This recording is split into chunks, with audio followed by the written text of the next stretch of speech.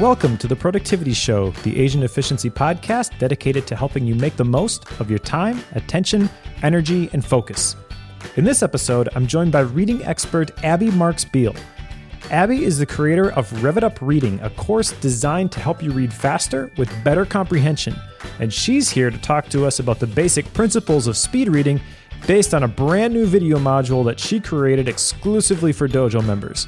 In this episode, Abby explains why your attitude towards reading is so important, shares some specific strategies to help you find more time for reading, and she shares a couple tips to help you manage your reading workload faster and more efficiently. If you find yourself with too much to read or wishing that you had more time to read, this episode is for you. You can find links to everything that we discuss in the show notes by going to theproductivityshow.com/159. And now, on with the show.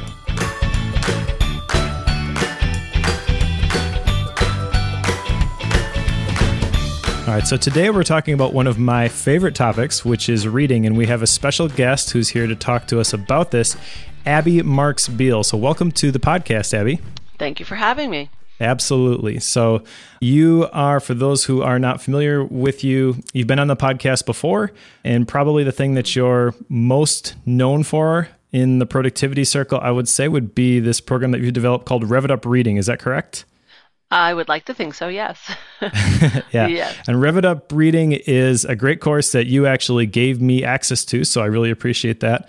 And the whole idea behind the course is not just to become a speed reader, but it's really to become a better reader.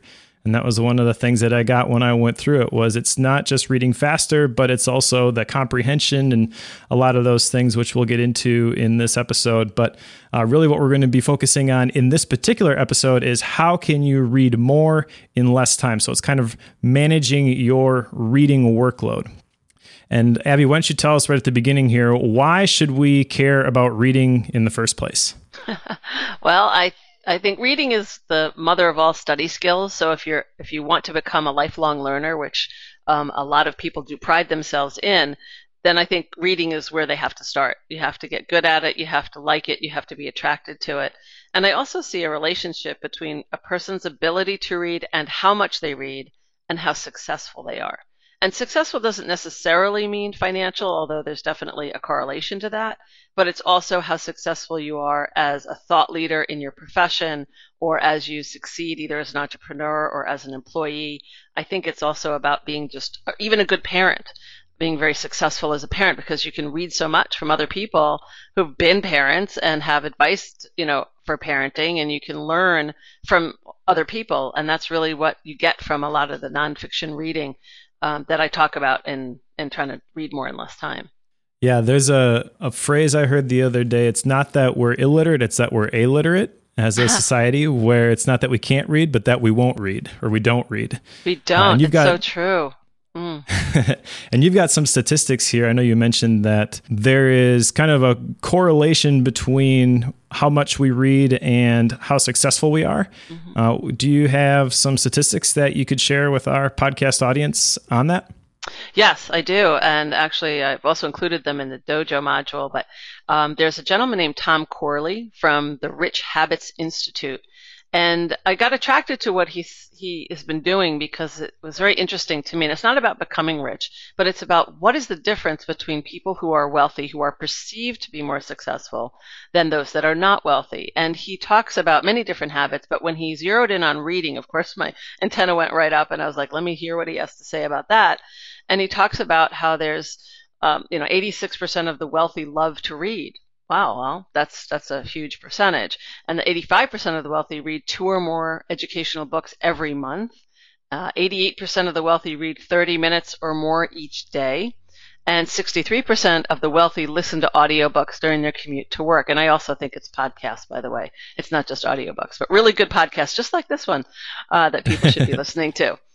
So I think that it's all about this voracious appetite for learning what other people have done, what they've done that hasn't worked, that they've done that has worked, and incorporating what they feel is important into their lives. Yeah, I'm glad that you made that point about podcasts being included with audiobooks as well, because that's kind of how I got into audiobooks. Is I just started listening to podcasts. That's how I got connected with the Asian Efficiency team. And a lot of the people that are in my quote unquote circle of trust now, they started off as people that I listened to on the internet, who I allowed to speak into my life. And I think it was actually on John Lee Dumas's podcast, Entrepreneur on Fire. He mentioned that you are the average of the 5 people that you spend the most time with. And books and podcasts and audiobooks, in essence, what you're doing when you select the right books is you are spending time with those people. So if you are able to learn from some of the smartest and most learned people on the planet or in the history of the world, why wouldn't you take advantage of that?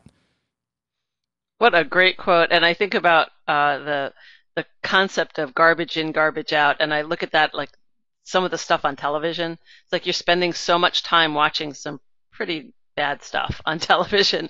And you think of, if that's what you're spending your time with, then how is it that you're able to translate, success in your life? So if you're with really good stuff or educational television instead of, sitcoms all the time, I think you're better off. So it kind of goes that way as well. Yeah, absolutely. Are you familiar with Jim Rohn? Oh, yeah, of course. I got an audiobook because someone told me at one point, you need to get the book, The Art of Exceptional Living. And I couldn't find the actual book version. So I bought the CD. It was a cassette tape off of Amazon. And he tells a story in that audiobook. And he uses this illustration. And he's basically talking about the fact that there's all of these books which will teach you the things that you need to be successful. And there's a lot of people who just don't have that growth mindset in order to take advantage of it. And he uses this analogy of if he found gold in his backyard and he calls up his friend and he says, grab a shovel, get over here. I've got gold and it's readily available. And his friend says, well, I can't do that. Do you know what they charge for shovels nowadays?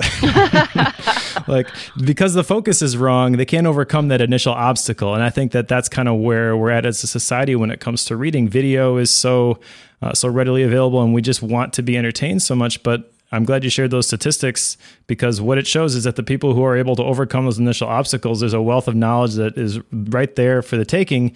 You just have to apply yourself in order to get it. Now, it can be a little bit intimidating because there's a large amount of information that's available to us and more is being created every single day. And that kind of gets into this next section here about why we need to be able to read more in less time, why we need to be able to read faster and comprehend better, because otherwise we're just not going to get through it all. Now, in the past, this is what I would define as speed reading, but I think maybe you've got a little bit different definition of what effective reading is, and maybe you can kind of highlight the difference for us between just speed reading and actually effective reading, which is both fast, but also you're able to comprehend a lot more of it. Sure. So if you think of speed reading, you think of perhaps you might have seen on television somebody who basically takes their index finger and zips down a page and then zips down the other side of the book and then goes to the next page and zips down the page and zips down the page, and everyone's saying, well, wow, I can't do that. And I'm like, yeah, of course you can't do that. It's almost a very superhuman ability, and there are some people that can do it, but that's not what I like to teach. It's not what I could even teach if I wanted to. What I like to share with people is that, in effect, everybody has a built-in gear shift. And a gear shift typically has 5 gears if you think of a car. And so gear 1 and 2 are the slower gears, 3, 4, or 5 are the faster gears. And if you think about most reading education, most of us only stick in gear 1 or 2 because, the faster gears of 3, 4, or 5 are not emphasized at all in our education. And so as we get older, we have a need to use, faster gears, but we just don't know how. And so by learning some really simple strategies, you can get into those higher gears and you can choose what gear to go into. And it's not about, zipping through the pages, but being more efficient. And so I look at people, let's say you double, if you're lucky, you can triple your reading speed and then learn how to modulate it within those 5 gears. So it's not about, thousands of words per minute, because that's really kind of unrealistic for the average reader. Yeah, I'm glad that you used that mental picture at the beginning of the person just zipping down the page, because I have to admit, that's what I thought of at first. Yeah. When I thought of speed reading. And the stick shift analogy that you teach in your course, that was really powerful for me, because what I noticed after going through some of the exercises and things was that I actually am a pretty fast reader, or I was a pretty fast reader to begin with. When I did the baseline test in your program, I started at 342 words per minute with an 80% comprehension. But by the time I got to the end of the course, I was at around 600 words per minute and about 90% comprehension. So exactly what you're talking about. I not only developed the speed, but also the comprehension. And that stick shift analogy, in the course specifically, you have the different reading exercises, and you can actually select the gear shift and you can move it and it gets faster as you go. And some of the higher gears, I've confessed, like I had trouble keeping up with those. But what it showed me is that I don't have to stay in those lower gears. I can develop the ability to read faster and faster and faster. It just takes some practice, but it's not the kind of thing where you're either born with this innate ability to just absorb everything that you put your eyes on. It's actually a skill that the average person can develop. Well, you're a great student and you have learned a lot. I'd love to hear that. Thank you. Thank you. That's a great testimonial, so thank you. For sure. So you talk about a couple different types of readers in your course, and it's kind of starts with the attitude. Now, I know that you talk about positive and negative attitude, and I'll let you kind of define these. But what I went through your course, I realized that I actually was a lot further along than I thought because I had developed this positive attitude already. And then, like I mentioned, the baseline, when you define the different types of readers a little bit later on in the course, realized that I really wasn't as bad as I thought. A lot of people find that out, Mike. They really do. After they figure out what their words per minute are, and I give them the baseline numbers.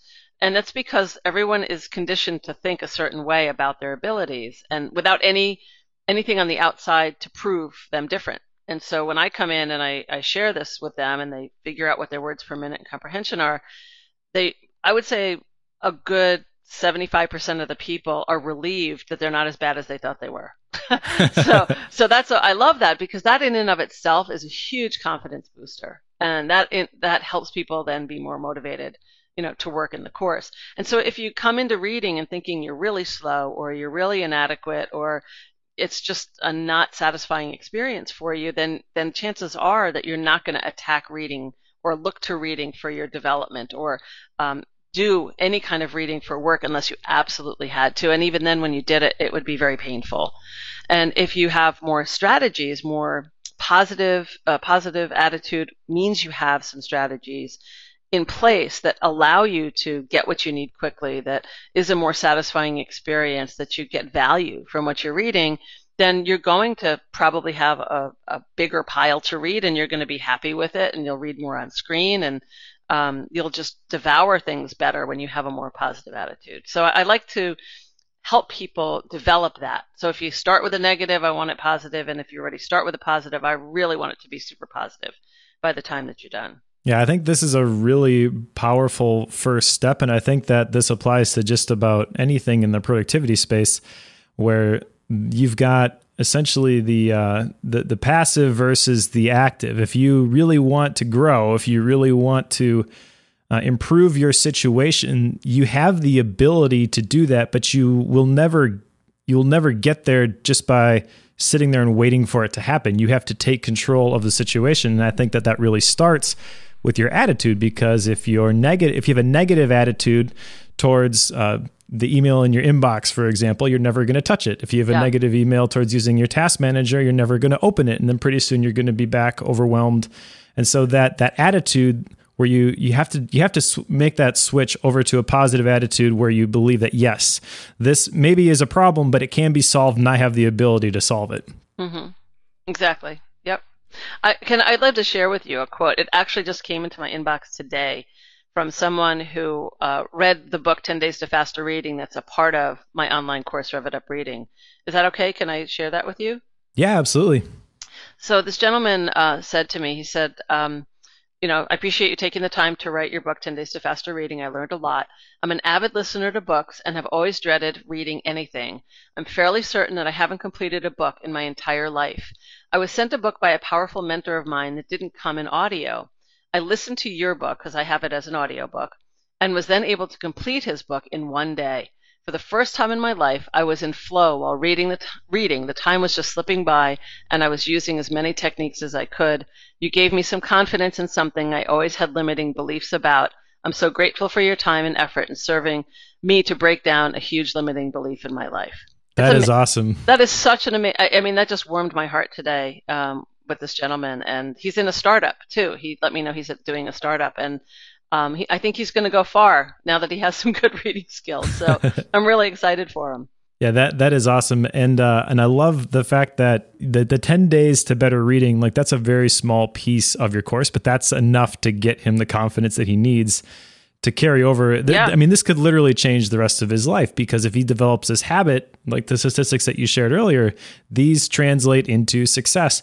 And I know you mentioned at the beginning that we actually have a dojo module, which is released by the time that this podcast airs, which is based off of your course, and it can kind of do the same sort of thing. It's a video intro essentially to this topic of I don't want to even say speed reading. I'll just say reading more in less time, reading faster, reading more effectively, and help you make the switch from being a passive, mindless, unconscious reader, as you define it, to an active, mindful, and conscious reader.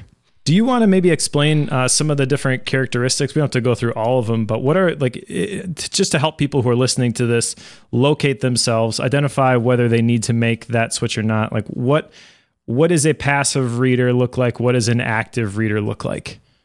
Sure. I'll highlight a few of the qualities. So the first would be that a lot of readers who are passive read without a purpose, meaning that they hear something they have to read, but they're not thinking ahead of, why am I reading this? What do I need to read it for? And how much time do I have, to get through it? It's more like, okay, here it is. Let me just look at it. So people who read with a purpose are more active and mindful. I think people who read one word at a time, which is really not anyone's fault, it's kind of how we've learned how to read, are also more on the passive mindless side, because there's still a decoding of words. And so when you read word for word and you use a narrow eye span, which is basically one word at a time, it's a more passive version than if you're reading in what's called thought groups, not just one word at a time, but you're reading like a phrase at a time. And you read with a purpose in mind, like, why am I reading this? I'm reading this because, my professor had given it to me, and I'm responsible because I have to write an essay on an exam, and I need to know vocabulary for this. So it's like why you're doing it, or I'm going to be pitching my boss on a certain product, and I need to know more about the market. So it's all about knowing what am I doing here, and what do I need to spend time on, instead of just like hoping something will jump out at you. So those are just two things right there. I'm glad that you pointed that out. There was an article that Brandon Wentland, who's another dojo member, and he did the 12-week year module, the journaling module, and a couple other ones, I think, in the dojo. He wrote an article one time about how to read more by focusing on problems that you want to solve. And it's exactly what you're talking about, where if you have a presentation coming up, you might read a book like I did on how to give better presentations. It's really identifying the thing that you want to improve and then finding the material that will help you solve that problem. That creates a lot more reason to go through and finish the reading material than just, I need to read this because somebody said I should. Right. And then if you found something, though, that was appropriate to like how to do better presentations, that book could have something about, the history of the oratory, of how people learned how to speak. And you're like, that does not apply to me right now. I don't need that. I need to know how to give better speeches. So you can skip over that whole chapter because it doesn't meet your needs. That's another really important distinction, I think. I forget who I heard say this, but I think maybe it was Austin Kleon, author of Steal Like an Artist and Show Your Work. And I think that I'm sorry if I'm misattributing this, but I'm pretty sure I saw him on Twitter at one time post something about being okay with not finishing every book that you start. Yes, totally. There's so many to choose from. Like, go find another one that you like better. Yeah, and that's hard for me. I'm a bit of a completionist, but I can't even count the number of books that I've suffered through over the years. And when I finally got that, it made reading a lot more fun, knowing that I had the right at any point to say, I'm not going to read this anymore. I don't like this.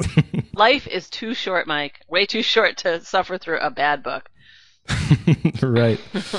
So the active versus passive readers, there's a lot of like very general characteristics there, but then you've also got a couple very clear distinctions on the number of words per minute. You've got like the talker, the average, and the thinker, where the talker is about 150 words per minute, the average is about 250, and then the thinker is 350. This is one of the things I really liked from your course. So would you mind just explaining real quickly what a talker versus a thinker is? I think this is a very important distinction, and people need to know what they're shooting for in terms of reading more efficiently. Sure. So when people first come to take a course like from me, they need to know where their baseline is. And so these are baseline numbers.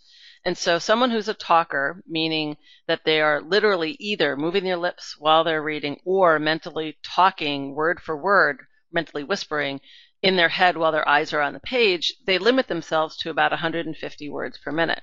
And so a talker, really, the first thing a talker can do if they move their lips is to learn to keep their mouth closed, put their finger up to their lips and not move their lips so that it becomes an eye to the brain phenomenon instead of eyes to the page, to the mouth, to the ear, to the brain, if that makes sense. You want to try to circumvent that need to talk and to hear.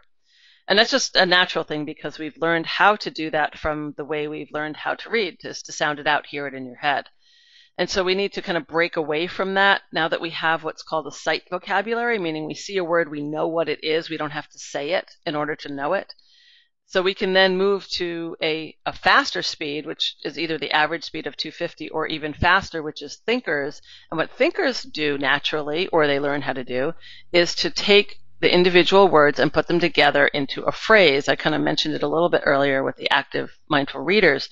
But there are people that come into a course, and I'm betting because you started at 342 words per minute, that you were more on the thinker side, but you didn't even know that you were doing it. And so once you knew it, then you can take that idea and say, I'm intentionally going to look for groups of words instead of thinking I'm reading word for word.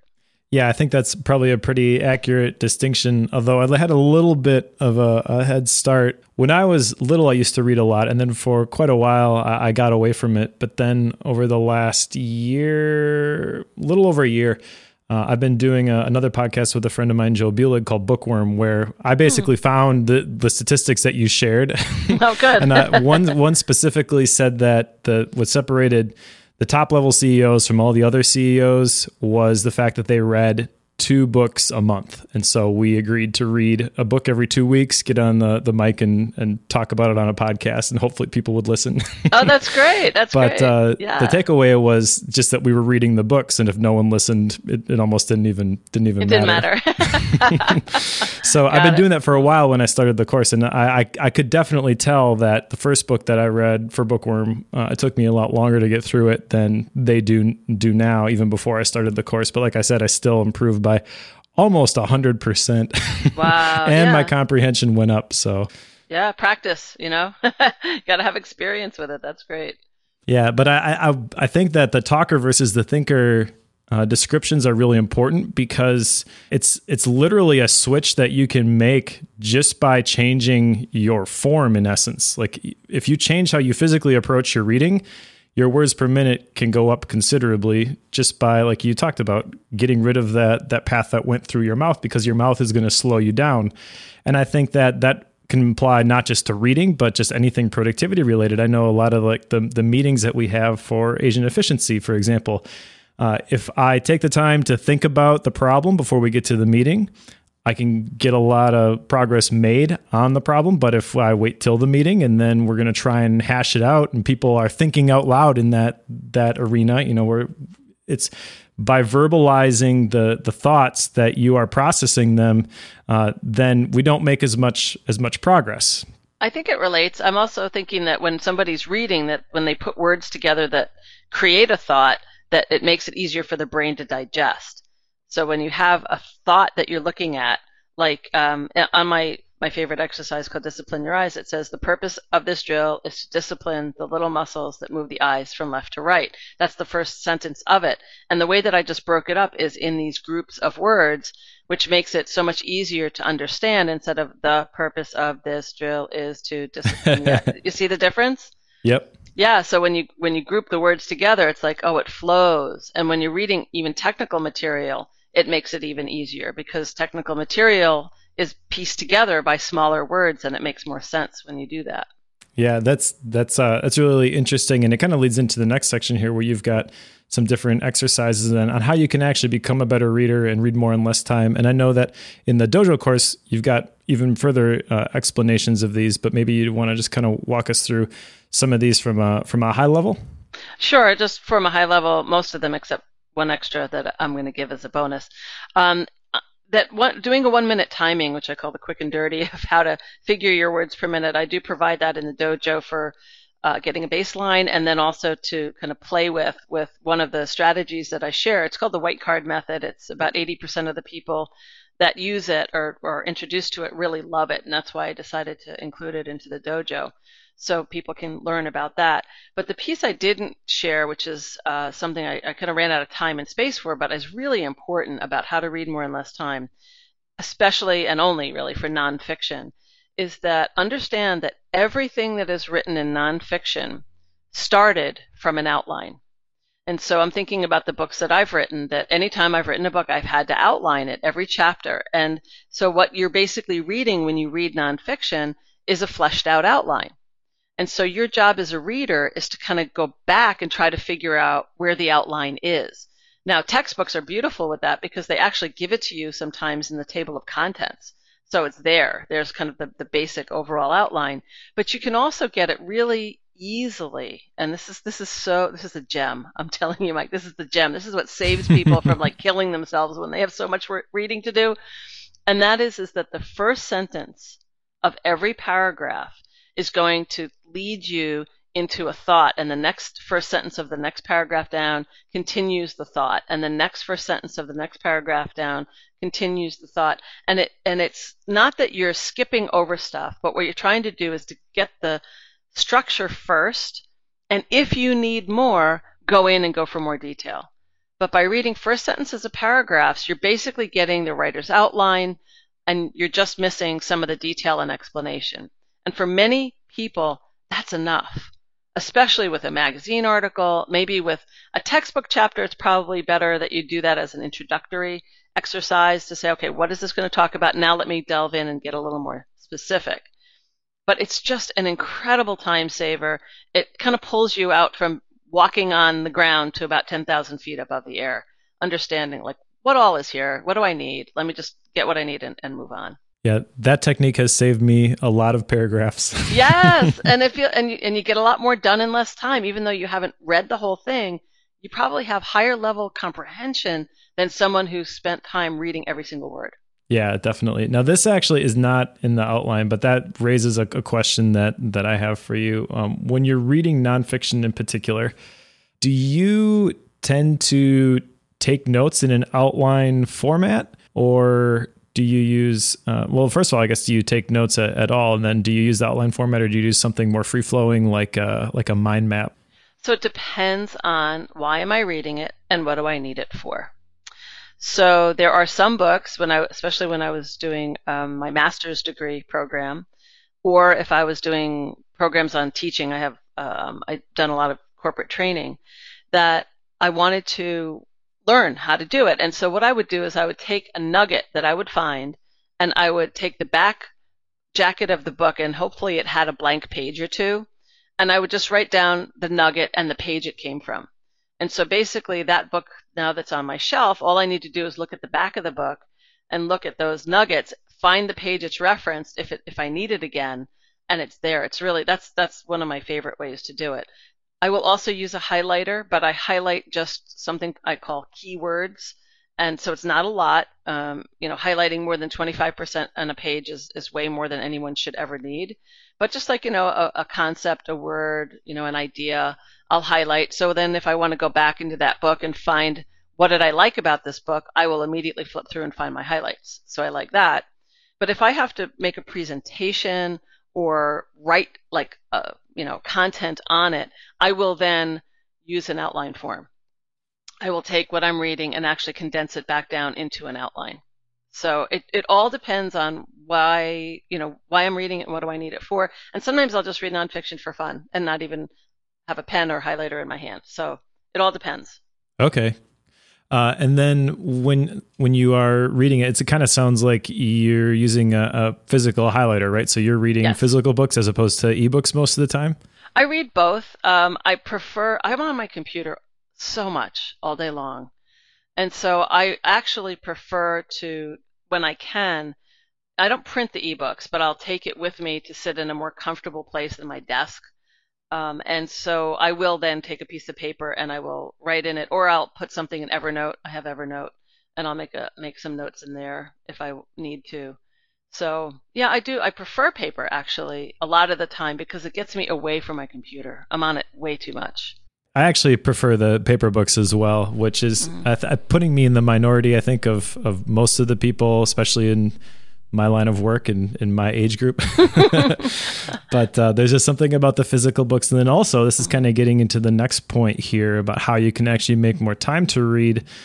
You had mentioned planning it or working it into your routine. I've actually developed reading at the end of my day as part of my evening ritual, where the screens go off because I'm very aware and sensitive to the effect that the blue light has on your body's ability to produce the melatonin that helps you sleep. And I've shared on the podcast before, but I've actually been diagnosed with epilepsy, so I need to get my sleep. Yeah, totally. And so like 8 o'clock, typically I will try to not look at the screens anymore, and I will read for a half hour, 45 minutes before I go to bed. And I really enjoy that. That's if you can do that without falling asleep, I give you a lot of credit. I'm personally one, depending on the day, but there are many days I'm just so tired that if I sit in a fairly comfortable place and I start to read something, even something I have interest in, I might get a half an hour done and then I'm ready for bed. It relaxes me. I give this concept when I talk in classes. I say, so how many people typically get sleepy when they start to read? And inevitably it's like half of the people in the room say, yeah, I do. And I say, well, here's my theory. And it has to do with our upbringing, that for most people, if they were lucky, they had someone who read to them when they were young. And typically it was right at bedtime. And so you might have had your snack and your bath and your pajamas, and then you got into bed and you were read a book. And so it was the body that got used to thinking, okay, get sleepy, when you read, because that's the trajectory that we had, the physiology that we were taught when we were young. And it resonates with so many people, why they get tired when they read. And so they have to break out of that physiology. And so by reading at night, if in fact night is a tired time for you, is not going to work. But for you, it sounds like it works. For me, it's first thing or second thing in the morning is when I get, I'm definitely more alert than at 8 o'clock at night. So it all depends on the person. Yeah, no, that makes a lot of sense. What do you think, managing your reading workload, this, I think for most people pertains to nonfiction material, but I've also heard it said that it's good to read fiction before bed. Do you have any thoughts on why like that might be better than reading nonfiction, other than just your biological clock? Like if you're going to read the nonfiction, you generally want to try to apply more principles from that to your life as opposed to just, a story before bed sort of a thing. Or is there something that it does in your brain when you read the fiction versus nonfiction material? I think with fiction, it stimulates more of a relaxation response, because you don't have to work hard with fiction at all. It's a story. The brain is being given pictures through the description. When you look at nonfiction, there's no pictures. It's all pretty digital, digital delivery. And so it helps to read fiction at night because it's so much more relaxing. But with that said, sometimes nonfiction is a great sleeping pill because it's so boring sometimes that, if you really want to go to sleep quick, bring something on your nightstand that you really are having a struggle with, read 5 minutes and you're asleep. It's all good. So it all depends on, it's not the most ideal for getting it done, but I personally like fiction before I go to bed if I can. Now, another strategy that you had here for how to make more time to read is this create a want to read pile, which is such a simple concept, but I love this because this is, I think, always having something in the queue is something that I've done for a while, something that I've wanted to read. So do you want to walk us through this simple 4-step process you've got here for creating your want to read pile? Yeah. Sure. And it's also talked about in the dojo, so that if people want to actually, revisit it, they can revisit it. Briefly, how it came about was after being in the speed reading business for 8 years or more, I found that I had a reading pile, and I kept trying to figure out, why do I have a reading pile? I know how to read quickly, I know how to read efficiently, but there's just so much out there. I mean, the amount of material is outrageous of how much we can choose from. And so I was feeling kind of dejected, like, how is it that a speed reading expert has a reading pile? And so it occurred to me that there was stuff in there that just I didn't want, and stuff that I thought I wanted, it wasn't valuable anymore. So I created this concept of basically a want to read pile, or making a quality pile. So basically take everything that you have in your work area that you find is, it could be from your nightstand, your bathroom, your desk, the kitchen counter, everything there. And you put it all together because you're the one who's reading it. And then you want to rank everything you're seeing, be it a magazine, a book, a newspaper, on a scale of 1 to 10 of value to you right now. 1 is low, horrible, bad value. 10 is, oh my gosh, I can't wait to read it now. So that's the scale, 1 to 10. And anything that you have that is below a 6, you put in one pile, and anything that's above a 6, you put in another pile. So basically, 5 and under, 6 and under, and above 6. And so you now have these 2 piles. Anything under 6 makes sense that you don't really value. So you want to unsubscribe, recycle, get rid of, just don't include it in the pile. And whatever's left is of value to you. But the last piece of it is, well, so let's say you had 50 things in the pile and now you're down to 25.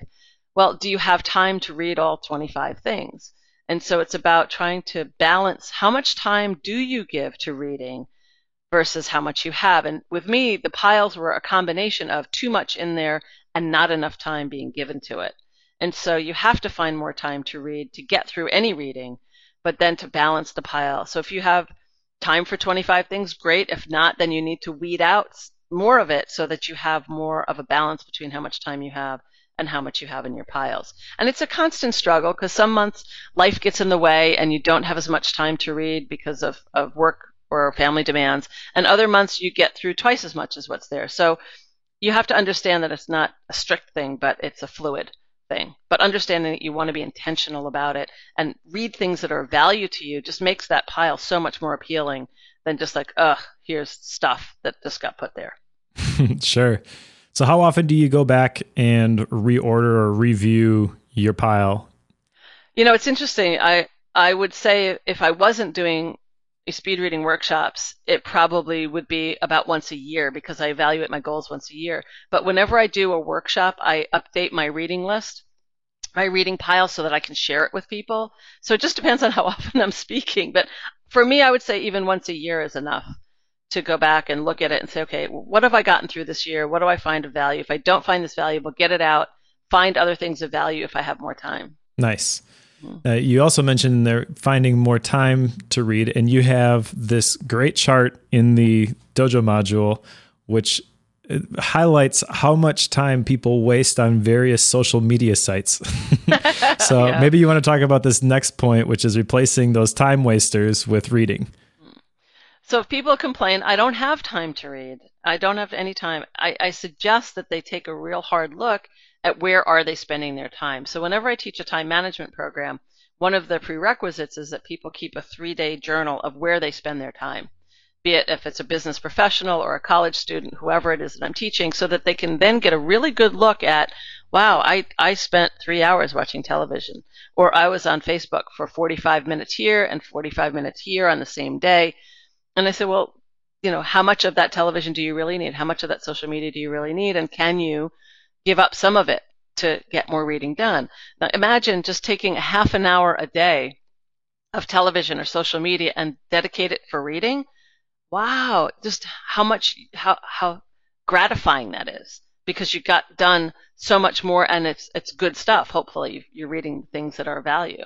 Yeah, absolutely. Now, there's an app that I use on my Mac called Timing, which I think is maybe something that would benefit a lot of the people that you're talking about, as long as you're using a Mac platform. Maybe there's a PC equivalent, but I've found that when it comes to tracking your time, the journal for me doesn't seem to work because I don't remember to go back and jot things down. I can't. My time tracking can't be active; it's got to be passive. And so what Timing does is it keeps track of what documents I have open, which websites I'm looking at, and it just gives you a report, and it's black and white at the end of the day. You spent 2 hours and 35 minutes on Facebook, and you can't argue that. Yeah. Yeah, because that's kind of like a big brother watching, but if you don't mind that, then go for it. Yeah, well, the thing about the timing app is that it is a local application. So it is not a web service. It's an app that you install on your computer. It does not communicate with a server. It just gives you your report. Mm-hmm. And the app itself, actually, we've got a discount available for this application inside of the dojo, along with a couple other of our favorite productivity apps. But I absolutely love this. And it really has revolutionized the way that I track my time, because I went from occasionally doing it and then I'd have to fill in the gaps and be like, well, I probably spent 2 hours working on this thing, to finding out that I actually only spent 30 minutes working on this thing because I was checking Twitter the rest of it. I love it. So at least you're honest with yourself. That's good. Yep, exactly. That baseline is really important. Mm-hmm. So I'm glad that you brought that up. Last thing you have on here, which is something that I really enjoy, and this has worked for me ever since I started reading physical books instead of ebooks. I don't know why, but with the ebooks, I can never make my brain focus on the ebook reader. Now, I've tried even I've had a Kindle Paperwhite before, where it's literally just the books. And whenever I've got an electronic device, I find my brain thinking, well, I should just go look at this other thing. I should check my email. I should check my Twitter, whatever. But carrying something with me all the time, I find that I dig it out of my backpack, even though it's more inconvenient, and actually read it far more often than I did when I kept it on my device. Interesting. I love to know that, because have you ever been somewhere where you have time, you have the space of time, but you don't have something to read? Occasionally, yeah. To me, that's crazy making. It's like I'm wasting time. Like, give me something to read. I need something to read. Like if my phone's out of battery and I got nothing to read, I'm like, okay, where's the magazine? I just need something, because to me that's a waste. Yeah, I hate it. I hate it when that happens. Yeah, exactly. That's why if you intentionally put something in your car, a magazine that comes in every month, just stick it in your car, because it'll always be there for those times that you have these moments that you have time to even look for 3 minutes, 5 minutes. It's better than nothing. I have one other question for you, which is not on the outline here, but you had mentioned a little bit earlier that you've kind of been a reading expert for quite a while. How did you get into this area? What caused you to really want to devote the time, attention, and energy to reading faster and comprehending more? So I'm a convert, because when I went through college, I hated to read. I didn't have any of this training that I'm teaching now until after I had my bachelor's degree. And it was one of those things that I just never understood, why anybody would want to read a newspaper on a daily basis. Why would you read a book? Things like that. I made it through college. I went to Boston University. I made it through college. But it was painful to do a lot of reading. And so with my degree, I was able to get a job that at that time I was young and unattached, where I could travel. And so basically it said, if you must have a liberal arts degree, be willing to travel, and are willing to be trained. And I had no idea, none whatsoever, what this was about, but it fit what I wanted to do. And I said, I can do that. And so when I applied, I found out what they do is they teach speed reading and study skills to kids in private schools. And I was like, all right, well, I'll take the training, but I don't like to read. And, the rest is kind of history in a way, in that I learned the training and I learned some of the skills, and then I taught them to kids. And then after I traveled with them for 2.5 years, I wanted to take it for the high school and the adult market. They only work with kids in schools, in private schools.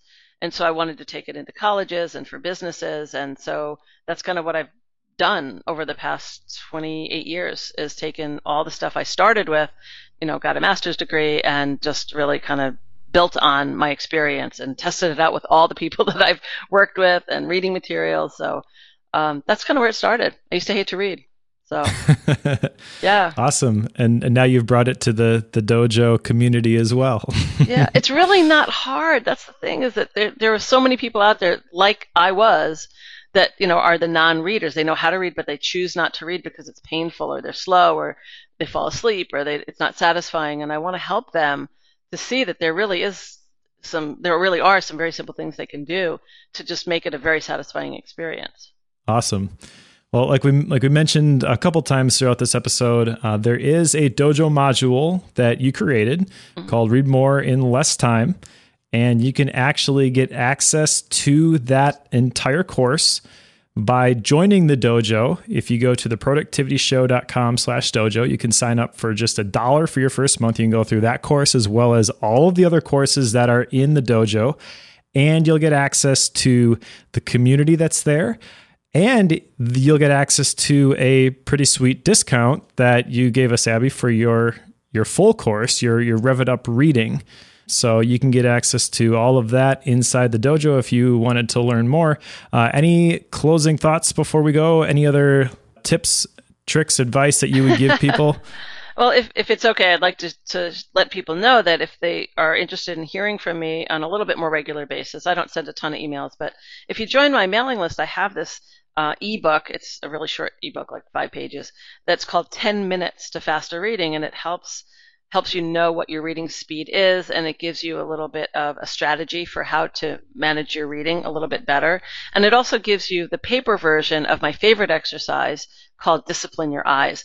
And that exercise is also given to you through a 1-day free pass from revitupreading.com. I have a 1-day module. It's module 4 of the course that I give out for free for people to taste it and just see, is this something they want? And so you get to see how it works in that 1-day access, and then you can also get the paper version if you join the mailing list. So I want to help people do some stuff for free. They don't always have to buy something, except that $1 for the dojo is a great introduction to your dojo. I love it. I love that. Your stuff in your dojo. I mean, I've looked at everything that's in the dojo, and I really like it a lot, and I hope a lot of people will sign on to it because it's content you're not going to find anywhere else. Well, thank you for the kind words. And it's great to have you in the dojo as well. Thank you. So other than the dojo and the mailing list, is there anywhere else that you would like to point people where they can get in contact with you? Sure. They can reach me through my website at revitupreading.com. And you can email me, Abby, ABBY, at revitupreading.com. Thank you. Awesome. Well, thank you, Abby. Thanks for joining us. Thanks for having me. Appreciate it.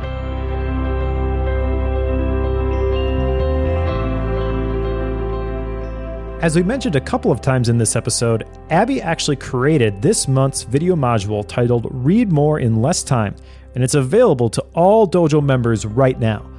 In the course, she dives deeper into some of the specific strategies that she mentioned in this episode, and she shows you how to implement the white card method as well as the timed reading exercises to establish your baseline reading speed. She also explains the reading gear shift in further detail and offers several other additional resources to help you manage your reading workload more efficiently. If you are already a dojo member, you can access this course right now. And if you're not a dojo member yet, but you want to check out this video module, you can actually get access to not only the Read More in Less Time course, but all of the video modules in the dojo for only $1 for your first month by going to theproductivityshow.com/dojo. You'll also get access to the community of like-minded achievers who can help inspire you and hold you accountable for reaching your goals. You'll also get access to exclusive discounts on some of our favorite productivity apps, like Timing, which I mentioned in this episode, along with Text Expander, Hazel, BusyCal, and others. It's only $1 for your first month and $29 a month after that if you decide to stay on. And if you decide the dojo isn't for you, you can cancel at any time. So again, if you want to join a productivity community of like-minded achievers and get access to the Read More in Less Time video course, head over to theproductivityshow.com/dojo. Thanks for joining us, and we'll see you next Productive Monday.